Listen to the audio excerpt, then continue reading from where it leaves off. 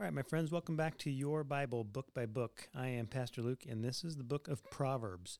As we begin to look at Proverbs, a couple of things we need to understand is that Proverbs was primarily written by, collected by the King Solomon. We see that throughout the book of Proverbs that his name is attributed to many of the Proverbs in the book. And then in chapter 25, verse 1, we see that in the time of Hezekiah, they were still collecting and copying the Proverbs of Solomon. And he's not the only author of the book. There are a couple others that contribute small portions, but he's the main contributor. And so Hezekiah was a king in Israel about 300 years after the time of Solomon. So the Proverbs are collected over the period of at least that long. So somewhere around 300 years is what it took to write and collect and compile all the Proverbs. And so the book of Proverbs, one of the things that you have to understand as you dive into it is that it is meant to be intensely practical. It deals with day-to-day behavior and personal character, how to have a relationship with God and how that relationship with God affects us. And so it really deals with God's will. And so 5 things to understand about that is that God's will is practical. It applies to every aspect of our lives. That a life lived by God's will is happy. A life lived by God's will is useful. A life lived by God's will is not accidental. It is intentional. And such a life is attainable, that the grasp of wisdom is available to anyone. In fact, the main theme, or one of the themes of Proverbs, is that wisdom is personified and is calling out to anyone who would listen, that there's an invitation to the wise or the simple to come and learn and apply the wisdom of the book. And really the main point of the book is to know God and to understand His ways and His will. But everybody is invited into that kind of a life. And so there's a distinction made between the wise and the fool. And so what you see in the book of Proverbs, after you get past about the first 9 chapters, the first 9 chapters is kind of a rolling poem. But once you get past chapter 9 and into chapter 10, you start with the short statements of wisdom. And so those are oftentimes comparisons between the wise and the fool. A wise man does this, but a fool does that.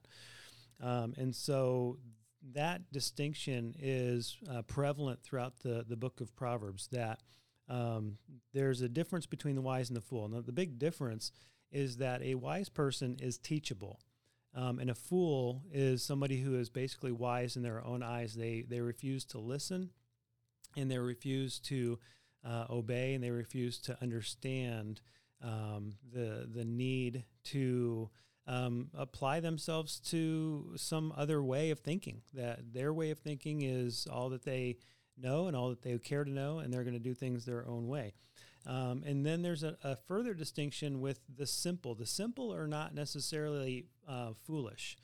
They're simply people who don't have the depth of knowledge or experience yet, but they're kind of at a crossroads. So there's no shame necessarily in being simple. It's simply the matter of a need to apply yourself to wisdom so that you can go down the path of wisdom rather than going down the path of the foolish. And so that distinction is clearly made, that there's the wise person, the fool, and then the simple. And then the worst possible outcome for anyone is to be a scoffer. That the scoffer is actually said to be worse than the fool. That not only will they refuse to listen to wisdom or learn from it, but they actually are mocking and scoffing those who seek to gain wisdom. And so that tends to be the far, in a way, worst possible outcome for anyone is to become a scoffer or a mocker.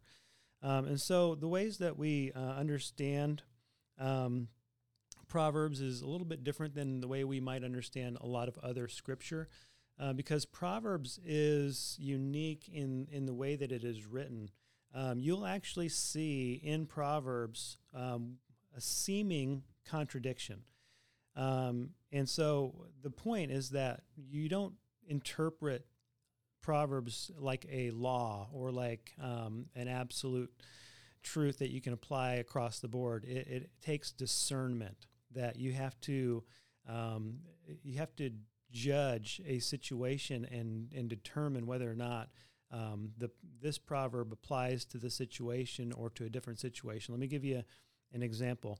In Proverbs 26, verses 4 and 5. Okay, so these two proverbs are held together. Okay, but they would seem to be contradictory to each other. It says this: "Do not answer a fool according to his folly, or you will be like him yourself." Okay, that's verse 4. And then in verse 5 it says, "Answer a fool according to his folly, or he will be wise in his own eyes." And so in one proverb it says, "Don't answer a fool in their folly," and then the very next proverb it says, "Do answer a fool in their folly." And the point here is not that those are contradictory statements necessarily, but that they are different kinds of advice depending on the circumstances that you're in.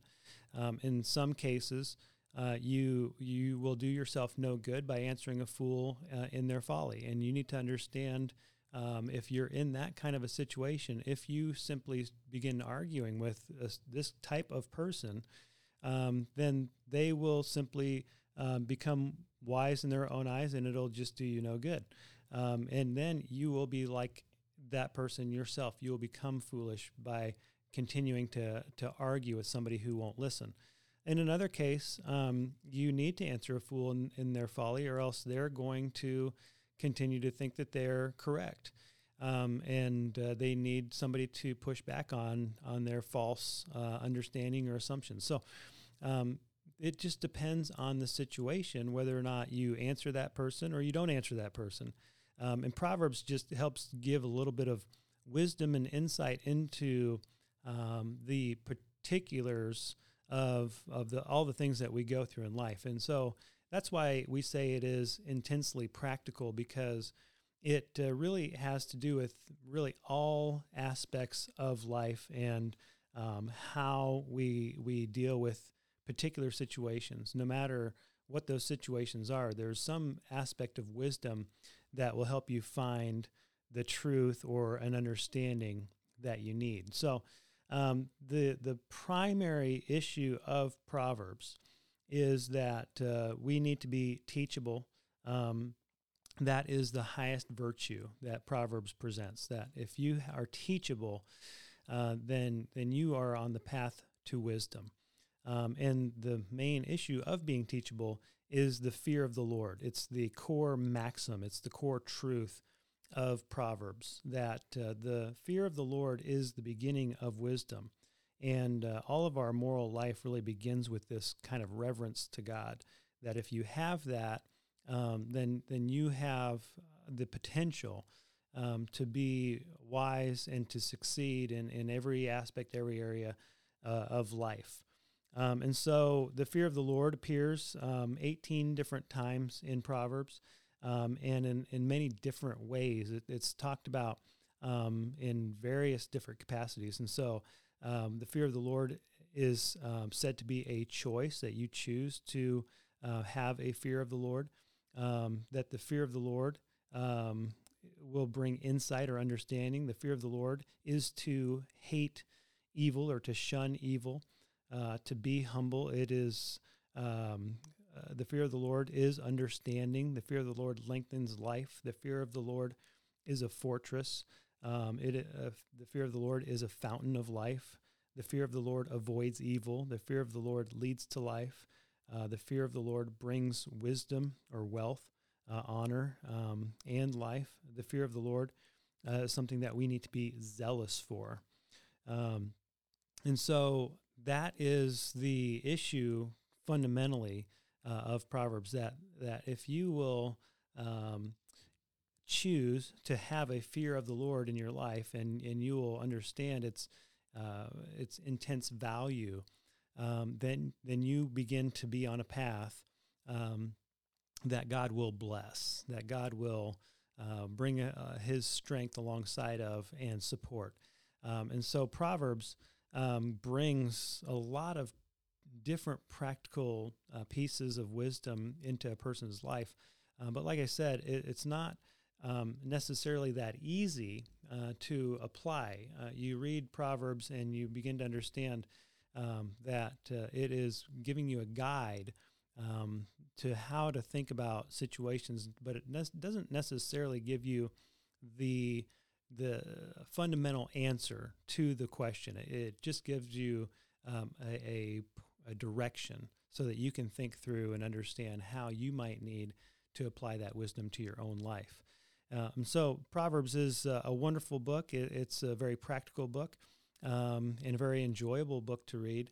But I find as I'm reading it that it's so overwhelming. There's so much content from chapter to chapter that I tend to not read it in large portions, but just take it in smaller portions so I can think through exactly what it is that it's teaching. So that is the book of Proverbs, and this is your Bible book by book.